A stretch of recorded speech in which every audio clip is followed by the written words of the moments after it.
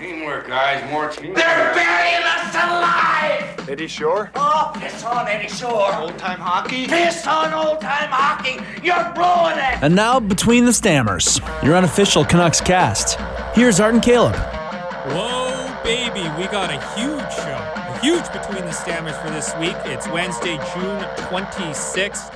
Art Aronson alongside Caleb Kirby, of course. In this week's Between the Stammers, we're taking a look at the NHL draft that just happened. Qualifying offers extended and not extended for the Canucks. The schedule was released. Roberto Luongo retires. Lots of rumors. Tyler Myers and Tyson Barrie.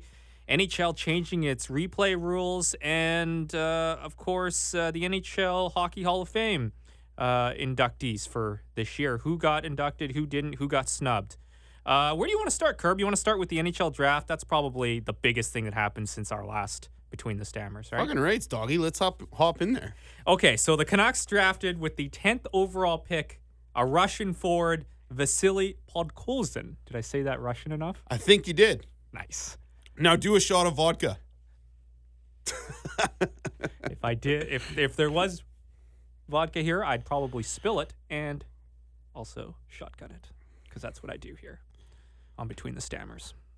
So, what do you think of? What did you think of it, dude? I'm pumped about this. You didn't watch the draft, did you? No. I was actually at a wedding, but no, like I'm honestly really, really pumped about this. This was a guy who I didn't think we really had much of a chance at getting. At the beginning of the year, people had him ranked like as high as like third. Yeah. After Hughes and Capo. I think he fell a little bit, and we talked about this last week with Faber just because of like not only where he was playing in Russia, but he played on those three different teams, and people are having a hard time kind of maybe gauging his play against like full-grown men and stuff. But when you watch him play, like when you watch highlights of this guy looks like he has everything that you want. Like I wanted a guy who would be like a power forward type of player. You know, and it would, I was saying I wanted Boldy, but like I can't believe this guy fell into our laps at 10. I think this is unreal. Yeah, I think right away things were going to be a little bit different when the Blackhawks kind of went off the board and took Kirby Dach, even though he was a top 10 pick. But everybody thought they were going to go Alex Turcotte. Yeah, and then right? Steve Yzerman was just like, I don't know, maybe he ate a bunch of German sausage or something like that. But then he went completely off the board with the Red Wings pick, Moritz Seider, who I think he was predicted to be a second round I pick. couldn't believe that. But he likes his size and everything else. And then after that, it was kind of a free-for-all.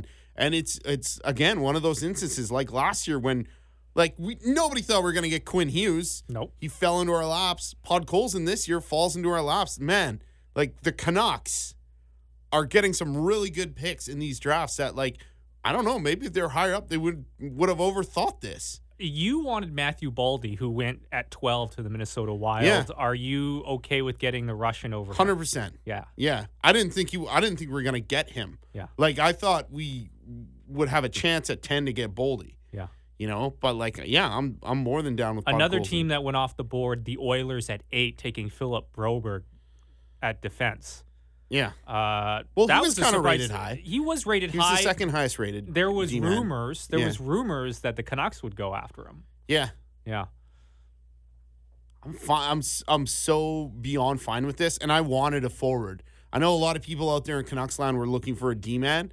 I totally wanted a forward that we could plug into this top 6.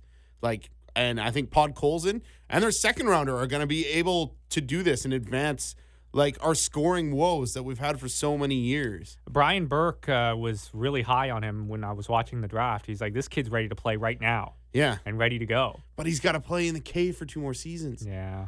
That's probably why maybe some teams stayed away from him, right? Yeah, I'm still okay with it, right? Like, I'm still okay with this guy playing out that contract and then coming here and playing here. And I think like Höglander, I'm like high on right now. Right. Like, I'm like drunk on Höglander. So and like he looks like a guy who could come in and play right now too. Okay, we'll get to Höglander in a second here, but Judd Brackett, the Canucks drafting guru, so to speak, his quotes on Podkolzin: his value at 10 was too much to pass up. He hits on so many things that we're looking for in terms of his compete level, his size and determination to go with skill. We're talking top 6 power forward ability, a guy that gets in the corners, down low in front of the net and can drag defenders with him, plays heavy and hard, and not just an offensive player. On the Russian junior team, he played penalty kill as well, took in-zone draws late in the game.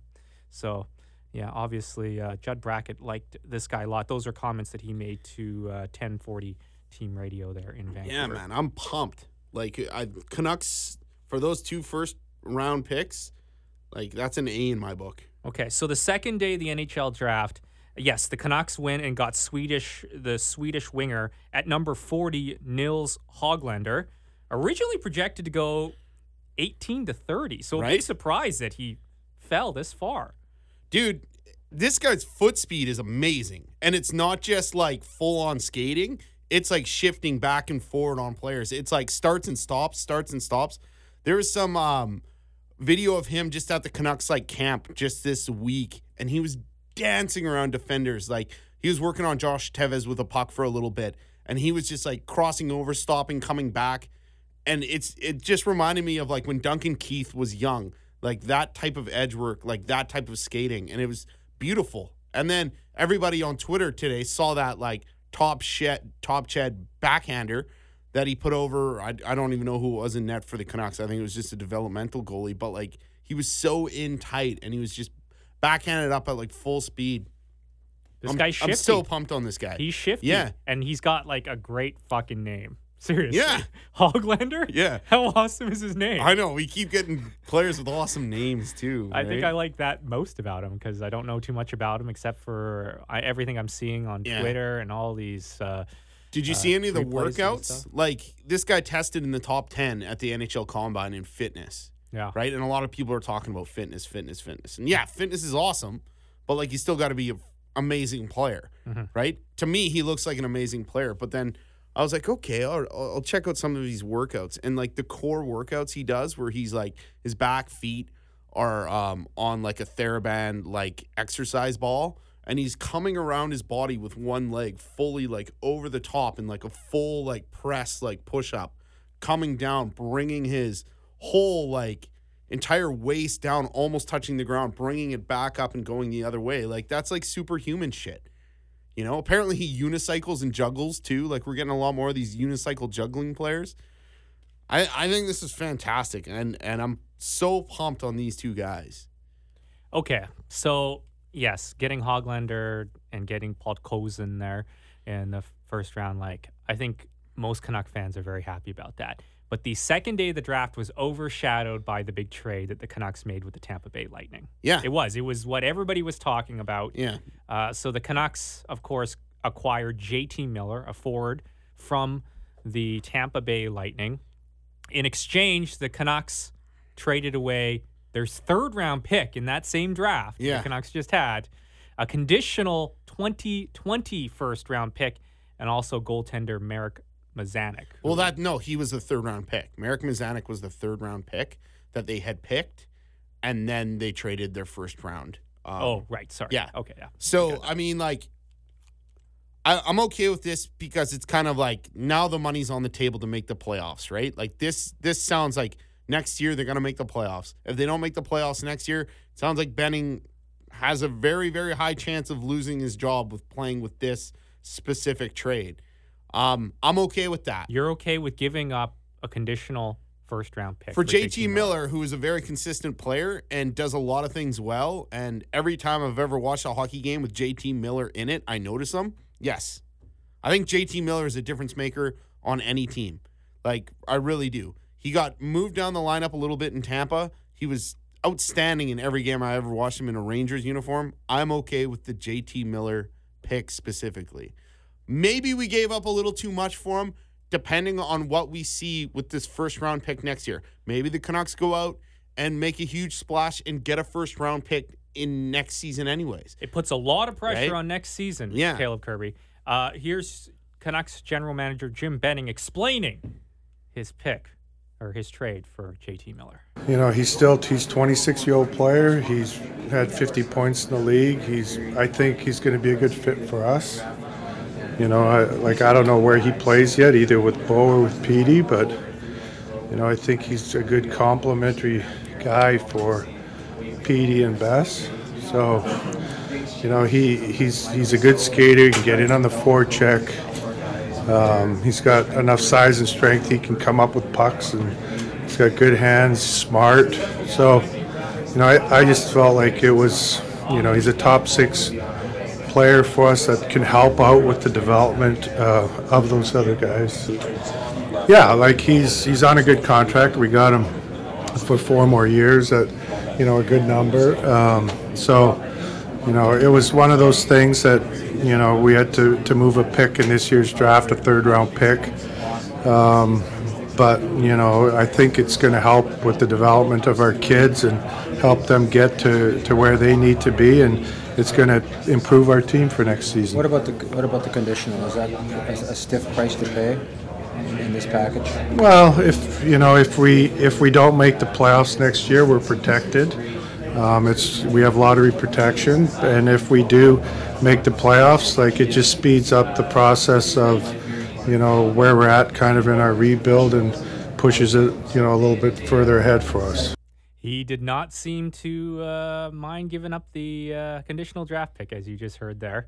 He also sounds like he just ate like 5 burgers. Like, he's breathing heavy in that Probably one. did. I mean, that guy's gained a lot of weight since he became the GM of the Vancouver Canucks. Here's my take on this, and I mean, you can agree with it, you can disagree with it, whatever. First round pick, the Canucks now are at a place where they have one of the best systems in the NHL. Like, minor league, where they have a lot of picks, a lot of guys who are playing really well there. You mean a lot of prospects in the system? You don't mean I don't mean Utica's. I don't mean Utica's system. Utica's system has had its problems, and they've been highlighted throughout the season. But now, as far as picks are concerned, there's a lot of players who are playing in college, overseas, in Utica, who are very appealing to a lot of other players. And then we have some developed players, NHL-ready players that perhaps, you know, going into next year, some of these guys accelerate and move up, we can trade away for that first-round pick.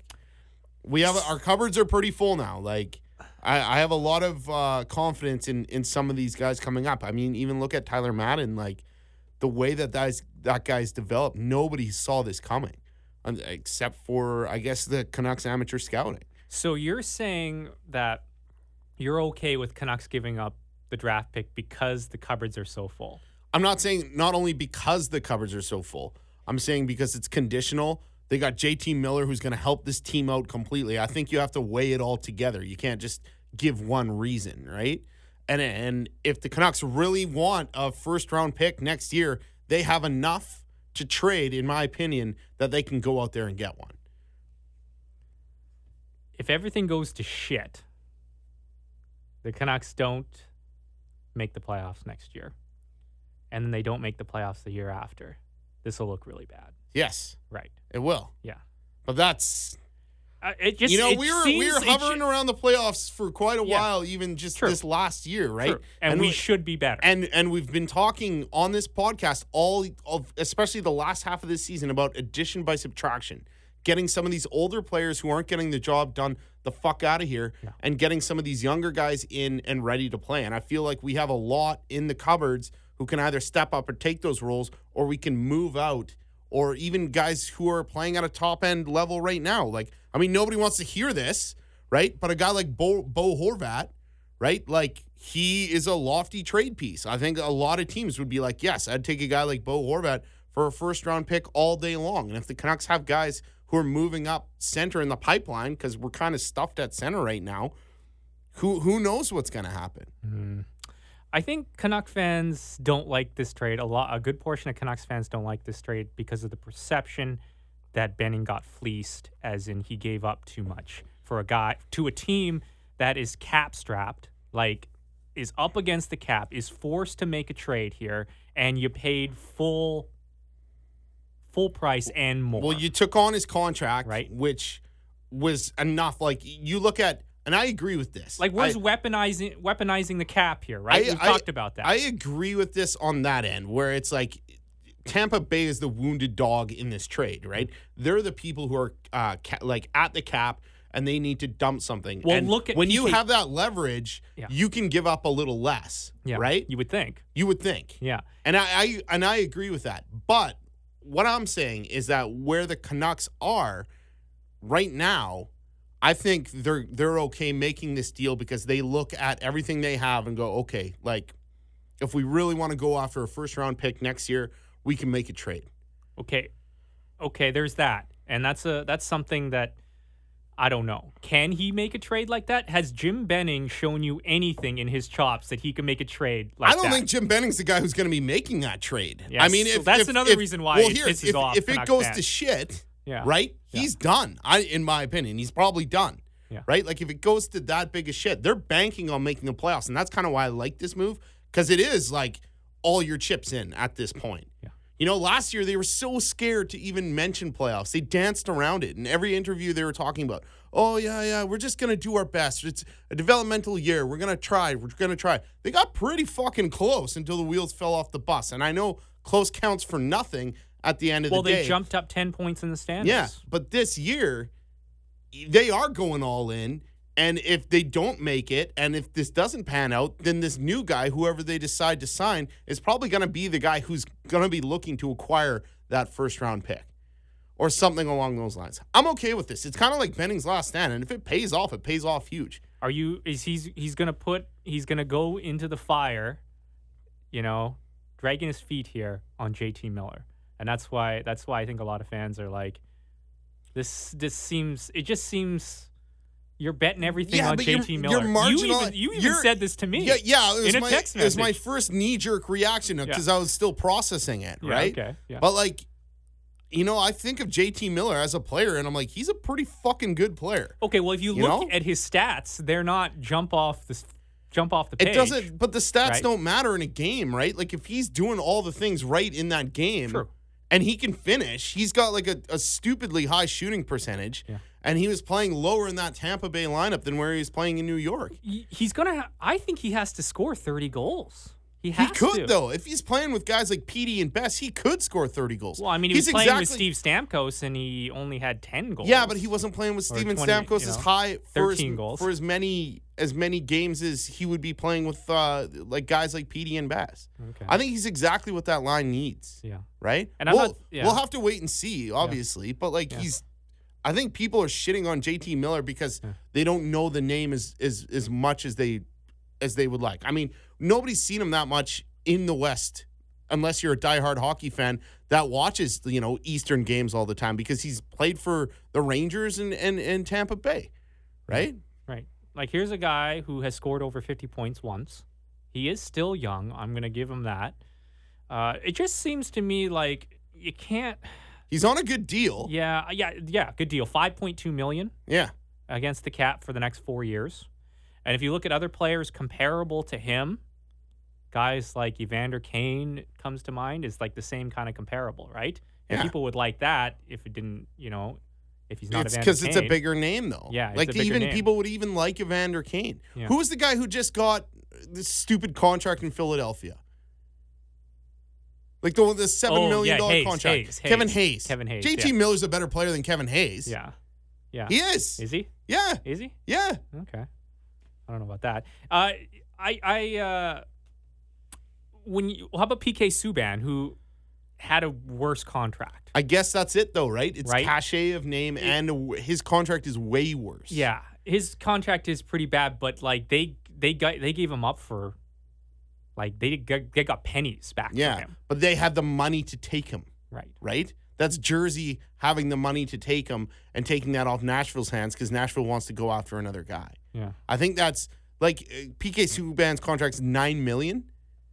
And there was this weird statistic. It was there's only one person in the NHL ever to be traded with a contract over $9 million, and that's PK Subban, and it's been twice. Yeah. Right? That's a completely different situation. When you're paying that much, that's half of that's almost more than double what JT Miller's making. That's a lot of fucking money.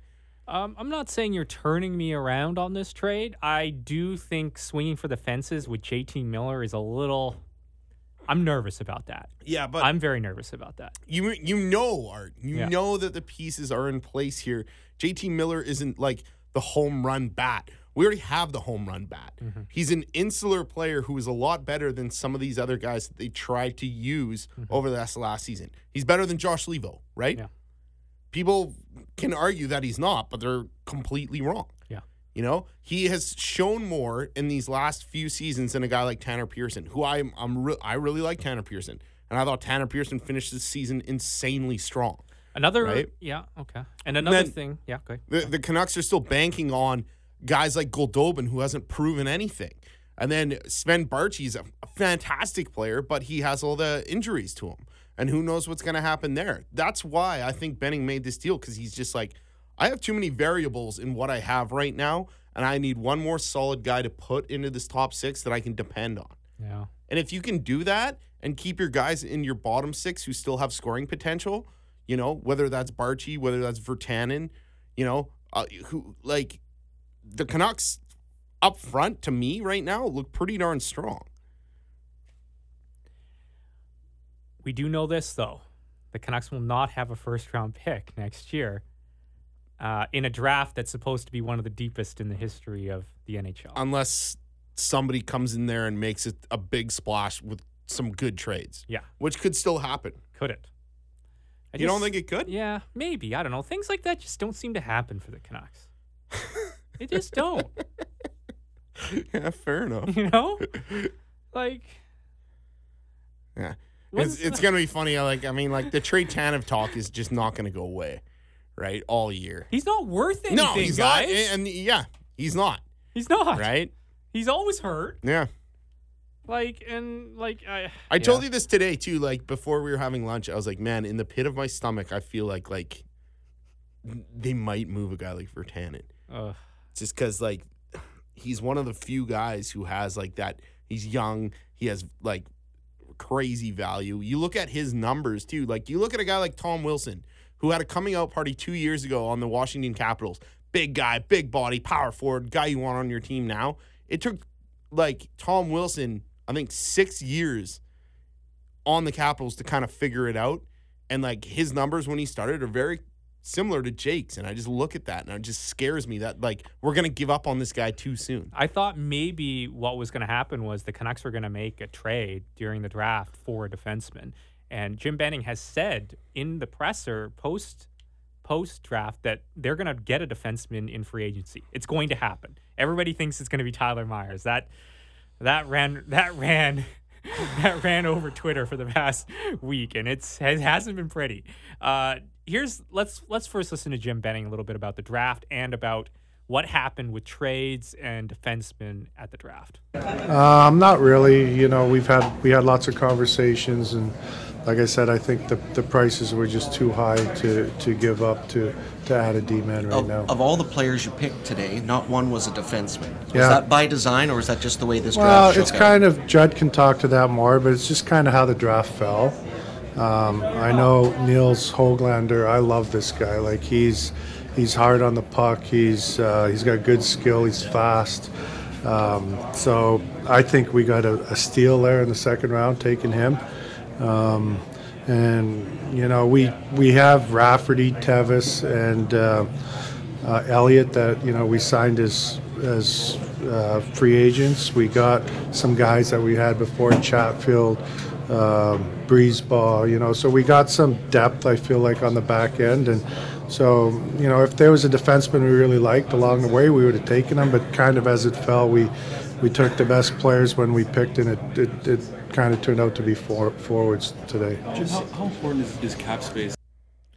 Jim Benning there talking about just about everything around the draft there, but there was no defenseman picked by the Canucks during the draft. Did that bother you? No, because we got 2 last year. Yeah. Right? And we got 2 guys who are going to come into this. Well, we got one who already came in this league, was a difference maker immediately.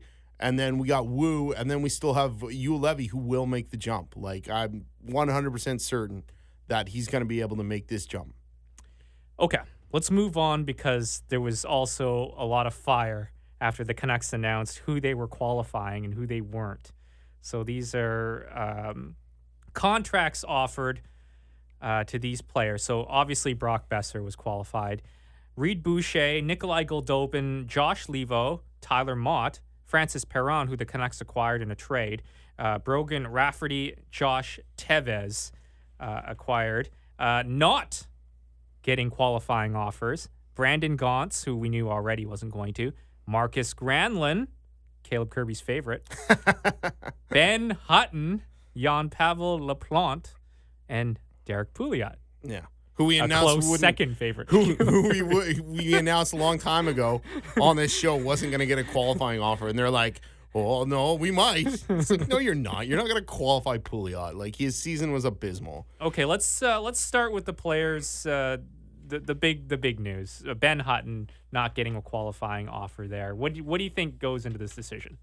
He made $2.2 million, I believe. 2.8. Yeah, 2.8. Yeah.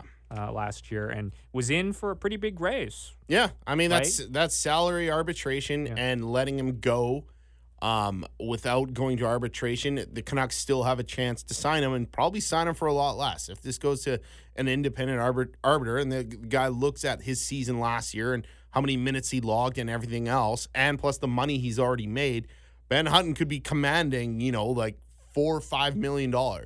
And I don't think the Canucks want to go there with Ben Hutton. He's 26 years old. He's kind of shown us what he can do by this point. I like Ben Hutton. I think he had a hell of a year last year. I think he's a pretty for good him. player, but I think when the Canucks originally brought him in, they thought he was going to have a little more offense to his game, and he hasn't really shown that, right? And you're okay with this then? they still have a chance to get him, and if they don't get him, I'm okay with it. You just this one to me hurts the most as far as players that we could potentially lose, but he's expendable, right? And if he's going to cost his team too much money moving forward, then I'm good with it. Here's a guy who logged the second most minutes among Canucks defensemen this year, had 20 points in 69 games. Ben Hutton, after a year where he was not good, he came back with a vengeance and was one of our best defensemen last year. But you know what? How much is that saying? Exactly. Guess, right? And you have to question the motivation for him to come back and bring his value up. We criticized Edler on this podcast for the exact same reason. We're like, oh, okay, well, you know what? He had a really good last year because it was a contract year, right? Yeah. Ben Hutton last year, it was a contract year for him too. Yeah. He had to buck up and prove. And he was going to be out of the NHL. Yeah, he had to buck up, eat his carrots, go train with Claude Giroux, and prove that he was like, an NHL caliber defenseman. He was able to go and do that, but if this is going to command the Canucks more money and then he gets a new contract, rests on his laurels for another season or whatever, then what are they to do?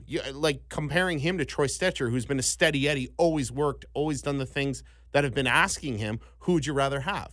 Obviously, Stecher. Yeah. But I think Hutton's a pretty popular player in the dressing room, and this this is just another side of it that I'm looking at.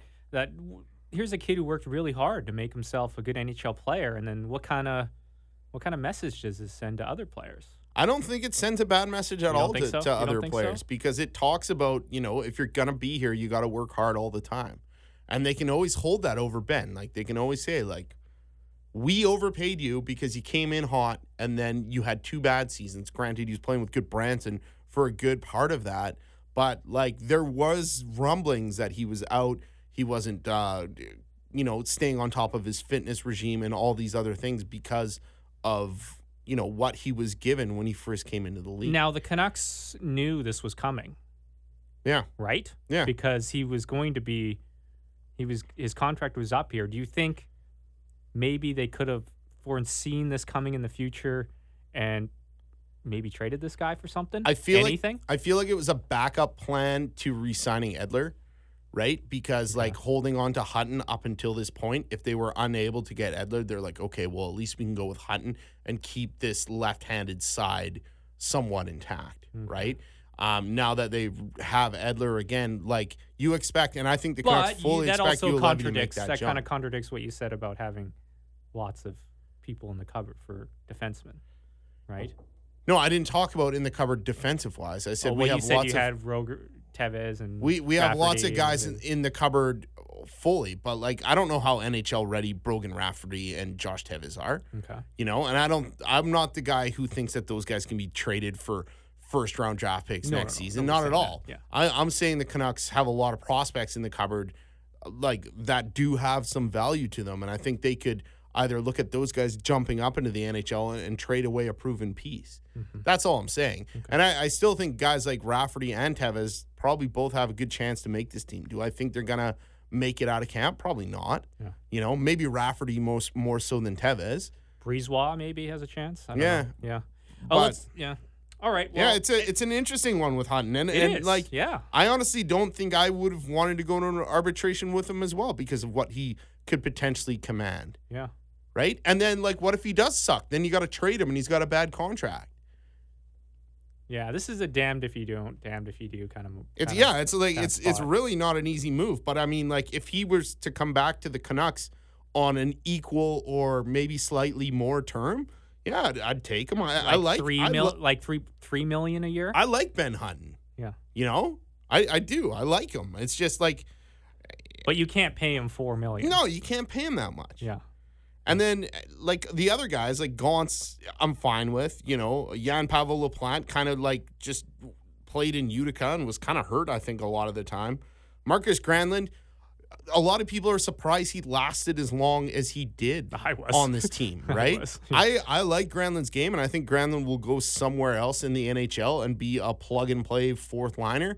I think that's fine, and I think he's going to be a journeyman NHLer probably for the rest of his career or the rest of how he wants to, right? Like, when we brought Granlund in, a lot of people thought he would be, like, in that range of having Emerson Edom and Lyndon Vay, who came to this team for a cup of coffee. Granlund actually panned out a lot better and played to his value on this team the entire time he was here. So what did the Canucks give up for totally Granlund? Fine to lose him. There's a deal with the Flames. I can't remember what it was. It was a pick. It was a draft pick. It was. Yeah. But I mean, he was totally serviceable on this team for what, 4 seasons? I think 4 or 5 seasons. Yeah, like that's fine. You know, that's value on a for shitty team for what you have for a guy. Yeah, but like on a team that was totally improving. Okay. He was like a patchwork to a hole in the boat. Yeah. Right. And he played here and he was fine, and now he's run his course, and it's okay to lose him. Okay. The players that were qualified, were you surprised Nikolai Goldobin got a qualifying offer? No, because I he still has such top-end skill, and he's still so young that I think the Canucks really want this guy to pan out. Even after everything that he went through last season with Travis Green and the talk in the media and everything, the scratches and the up and down the lineup. I think this decision specifically, it's like on this sheet, was probably more up to Green than anybody else. Yeah. Like, I think Green looked at this guy and says, no, let's give him another shot because there might be something here.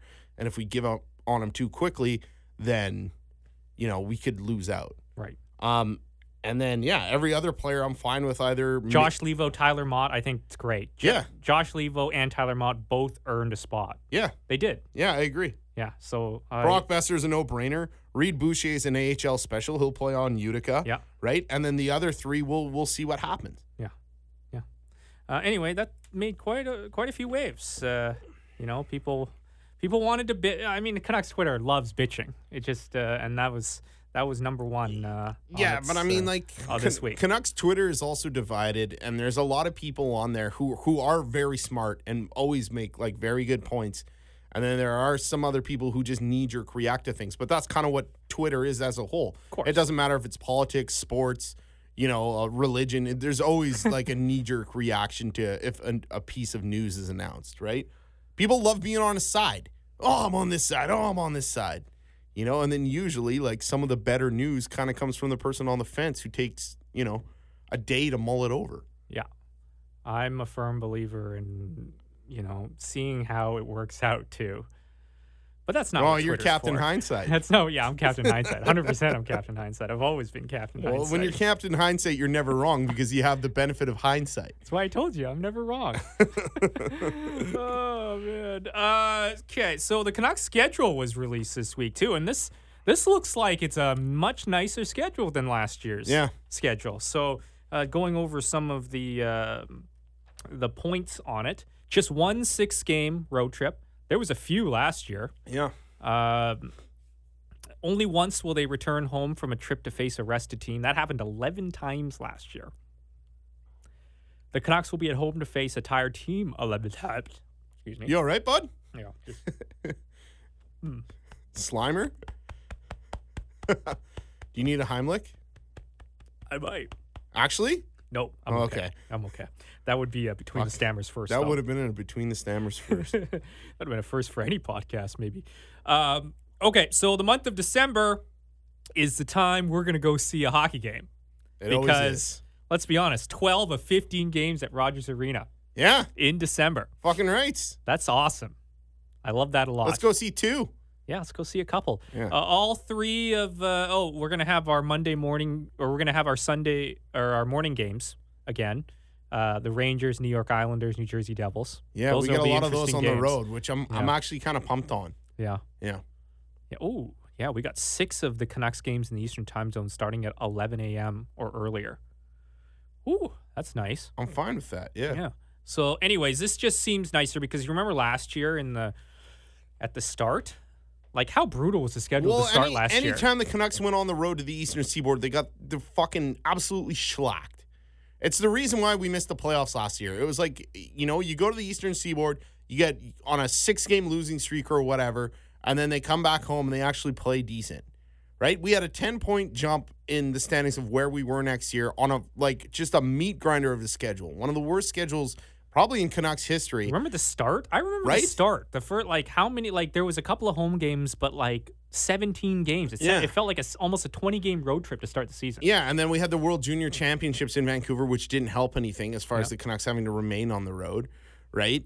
But, I think this year is quite a bit better of a schedule for them, and I think, we're going to see a marked improvement again on how they play this year, barring the wheels don't fall off the bus in some unforeseen way. Well, injuries are always in there, right? Well, that's why we're going to get some of these jabronis fuck out the door, right? Yeah.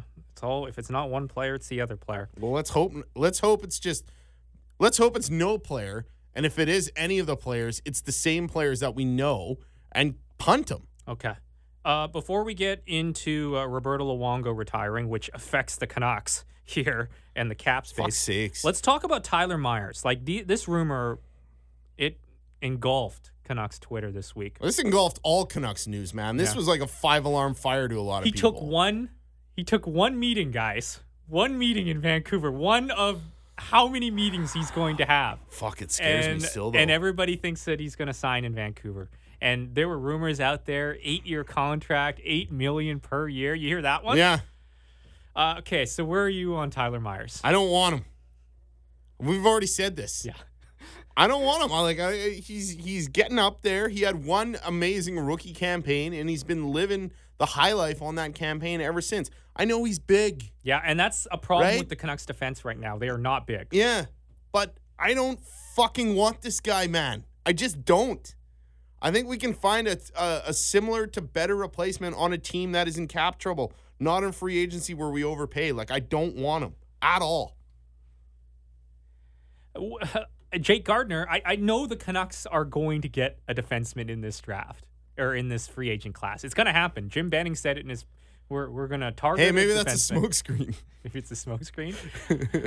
This is another spot where you could have made a trade. Maybe you could have given that conditional draft pick up for a defenseman instead. They want to shore up the right side, right? Yeah, and that's the issue. Yeah. Is that these guys they're kind of at a premium because of the way they shoot, which I think is bullshit, man. I think if you're a good enough D-man, you should be able to play both sides, right? Quinn Hughes jumps in the league. Oh, what side are you going to play? He's like, I can play wherever. I'm Quinn Hughes. You kidding me? Mm-hmm. Right? I don't need some guy to be sheltered on the right-hand side like Tyler Myers, who gets absolutely burned in his own end all the time. He's a liability in his own end. He can skate. He can make a pass. But, is he that physical? I've never seen him be that physical. I don't think he is. Right? No. It's this would be a classic Benning signing. It really would be. Fuck, I don't want it to happen, be. Man. It's like Louis Eriksson. That's what it would be like. The only thing he would do is he would improve our second unit power play over Edler. We could have Quinn Hughes on 1 and Myers on 2, and Edler can be sitting on the bench where he's deserved to sit as far as power plays are concerned for the last, I don't know how many seasons. Canucks signing Tyler Myers would really it would fall in line though with what Jim Benning is doing. Let's go all in on this next year. We got the guys up front. We got some of these stars, the bangers. Now let's fill in our our team with strong players. Okay. Well, then right? here's Not worry about the future. for the sake of argument. Then say the Canucks were to sign Tyler Myers. What would be the term that you'd be okay with, and what would be the money that you'd be okay with? Yeah, well, this guy's Answer the question. Well, 5 years at the most. You'd be At okay the with most. 5 At years the for most. this guy? Well, that's what he's going to 29 want. years old? Yeah, 5 years at the most, and maybe $5 million per year. I wouldn't do it. You wouldn't even do that. I wouldn't even do that. You wouldn't even do No, that. I wouldn't touch it. Yeah, you hate Tyler Myers though. That's I don't what- hate Tyler Myers. I think he's an okay player, but I think he's cashed in ever since he had that really, really good first season. Yeah. If that is the price, especially with this Luongo cap hit news that came down today, because for some reason he's not on the long-term injured reserve. I guess Yeah, what's up with that? Florida probably talked him out of that because it would have costed them money. Yeah. Right? Now he's costing the Canucks $3 million per. All right. You know, and all the idiots out there that are saying this is a blessing in disguise because we can't sign Tyler Myers, that's not true at all, because we still don't have that money to spend on anybody else, right? So fuck you, Gillis, and your stupid-ass contract. Okay, Like, so fuck, okay, man. All right, let's talk about Roberto Luongo. He tweeted out today that he is taking his talents to South Beach retirement Great home. tweet. It's a great tweet. Yeah. It lifts off LeBron James at the same time. It's Yeah, did you see fantastic. the goalie pads hanging on the wire next to the shoes? Yeah. The 40-year-old retires with 489 career wins, placing him third all-time behind only Martin Brodeur and Patrick Waugh. Also a two-time gold medalist with the Team Canada in 2010 and 2014. Where does he stand among Canuck goaltenders, Caleb Kirby? You're asking the wrong guy, Art. I think the welcome wagon that we put out for that guy when he first came here was just absolutely ridiculous. And I appreciate the work he did here. I really do. But he's not my favorite all-time Vancouver Canuck goaltender. Of course, he's not your favorite, but when you look at the numbers. Well, yeah, he's going to be number one if you look at the numbers and you look at the accomplishments, right? But I feel like that 2010 Canada team could have had a pylon in that, and we would have won that gold medal. Yeah, probably. Right? I also feel like I don't know, man. Just going back to those Stanley Cup finals, like those last two games hurt. And maybe I'm just being a little bitch about it, but like I know he was a fantastic goalie. He was a fantastic goalie, and he was a great dude for the city, and his tweets are great, and everything else is great. He was passionate, He's fiery. He's He was passionate, a goalie. fiery. He was But a leader. We had that Schneider-Luongo debacle on who's going to be our starting goalie, and why did we have that, right? We had a guy pushing him for his job because he wasn't necessarily playing as well as people thought he could be playing. I don't know, like, we were so high on him when we brought him in here that it was almost like it was doomed from the start. Well, that to end first year poorly. he had in Vancouver he's unreal. was incredible. Yeah. I remember losing to the Ducks in the first round of the playoffs. You remember that? Yeah. And or the second round, actually, I think it was, because they had beaten The Stars. They had that beaten the series. Stars They had the in the series first against round. the Stars. Yeah. where nobody scored Yeah. on either goalie. Yeah. Like Marty Turco had like 1.3 goals against average and lost the series. Yeah. Yeah, I remember that. Okay, let's talk about the points. I think the fiery points of Here's- Luongo, okay? Because here's one. Okay. He was named captain. You Yeah. Remember that? Yes. That was kind of the start of it. That pissed me off so much. That pissed a lot of people Yeah. off, I think. That was just like, what was that? To get him to re-sign in Vancouver to a 10-year deal? You remember that? Oh, I think that's where it all stands with Luongo. That's when it kind of like it parted the lines right there. and it was like the second stupid contract of that time where it was like term, and like the NHL was already like telling people not to make these contracts, right? With like Rick DiPietro did it in New York for his contract, then Luongo did it, then it happened with what's his name in New Jersey. Ended up defecting to Russia, coming back, plays for the Kings. Kovalchuk, yeah, Kovalchuk, like all these stupid contracts that then they started penalizing these teams for this shit, right?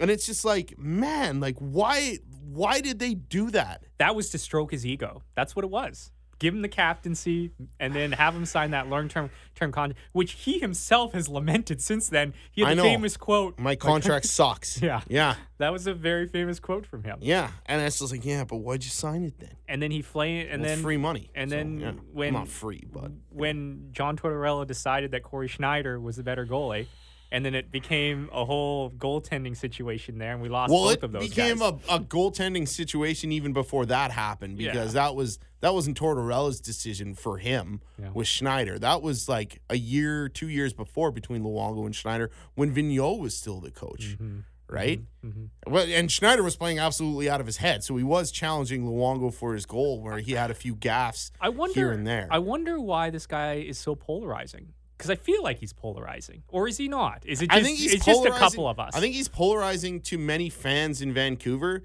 I like the guy, man. I like the guy, but there were so many times where it was like, oh, from in behind the net, through a hole. This is, that's what I always said about him. He would let in that unexplained goal at during the biggest worst time of the game. Yeah. Yeah.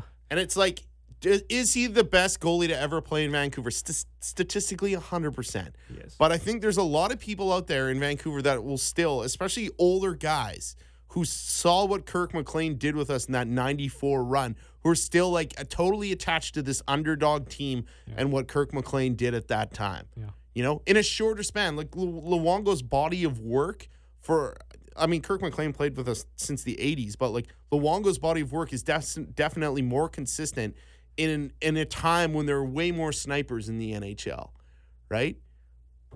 But there are certain little things in this Luongo conversation that kind of mar it a bit. I think the captaincy and the long-term contract are the two things for me that really drew that. And then, of course, the performances in Boston didn't help. That Game 6, man, it still haunts me.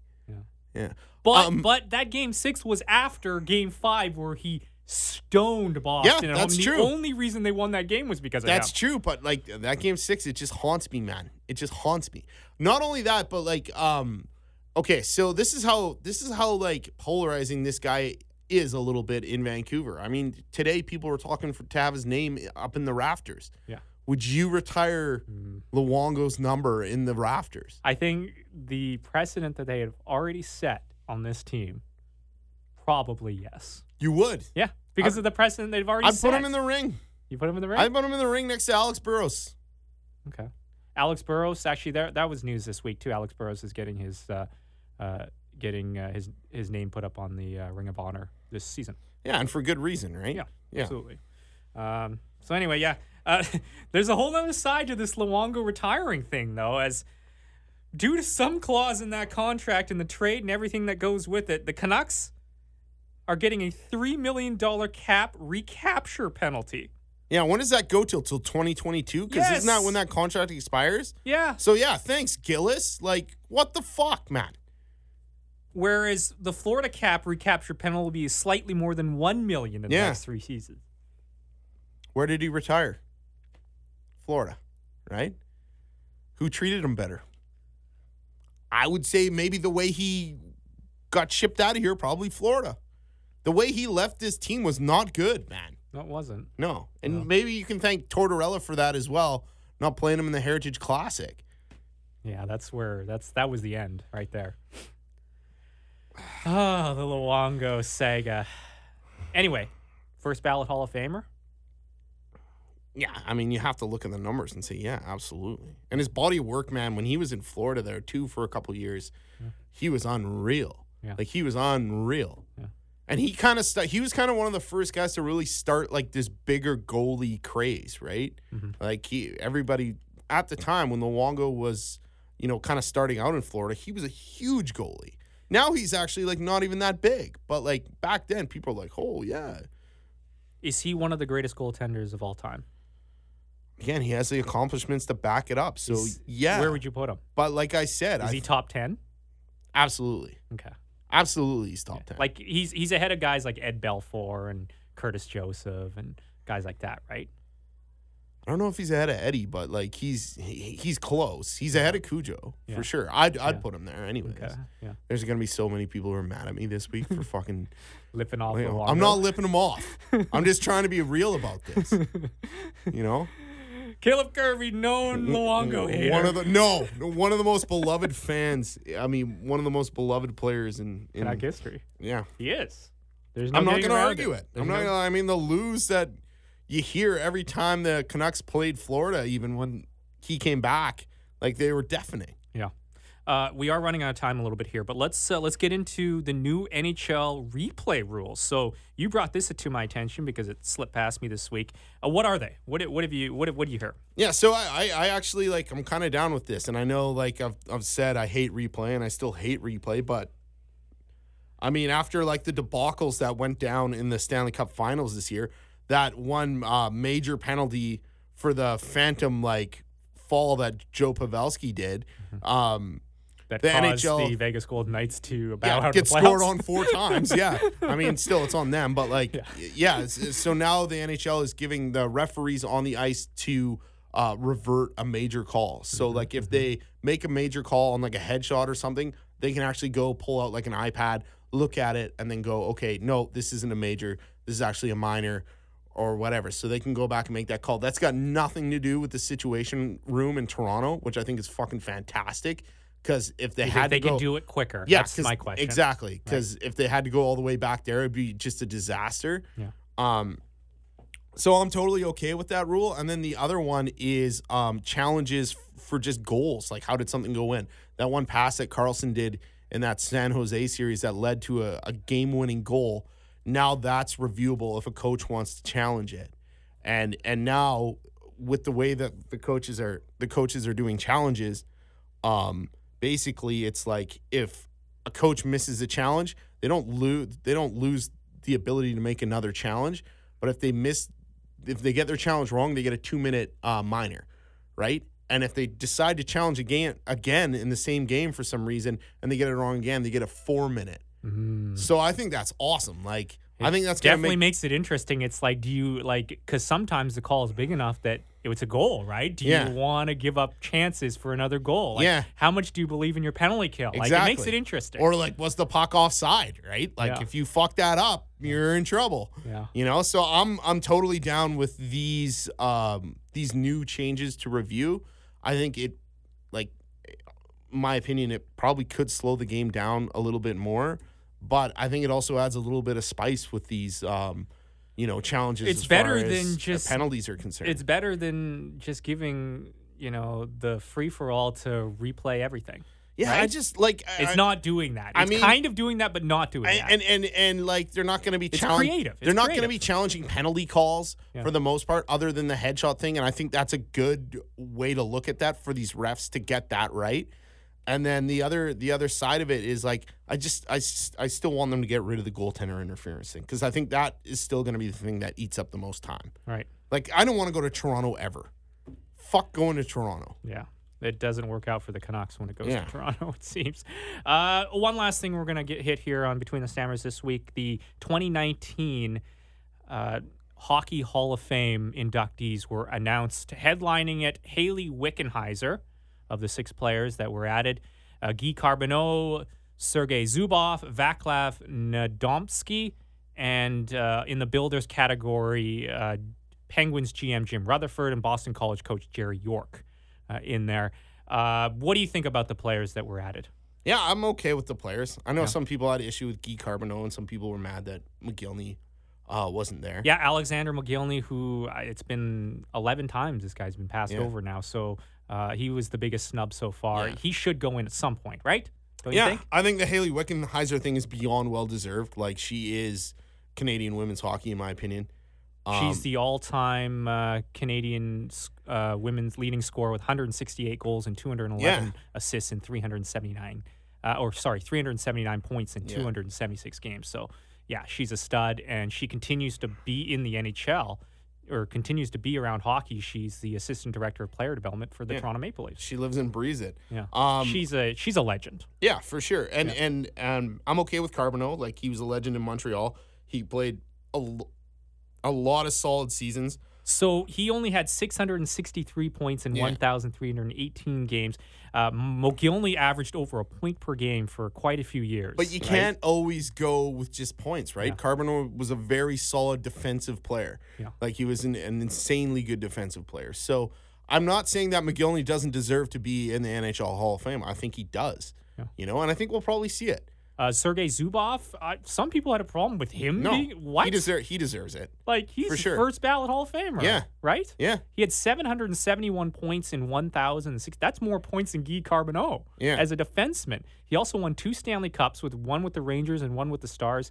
Like, this guy was Carlson before Carlson in the dead puck era. That's what he was, right? And 100%. And the only real problem I have with this entire draft induction, and I had it with Bettman last year, is like Rutherford is still fucking working. Yeah, I don't understand right? Bettman was working last year. They put him in for some reason. Like, so this is just to add people in the builders category every year. That's all it is. I don't get it. And like Rutherford kind of farmed it in Carolina. Like he left an ugly ass mess when he left out of Carolina. And I'm not saying that is grounds for him not to be in the Hockey Hall of Fame, but I'm kind of thinking that with a lot of these general managers that are like sitting at the buffets or whatever every NHL night packing their gullets, like maybe they're just putting them in these categories before they croak.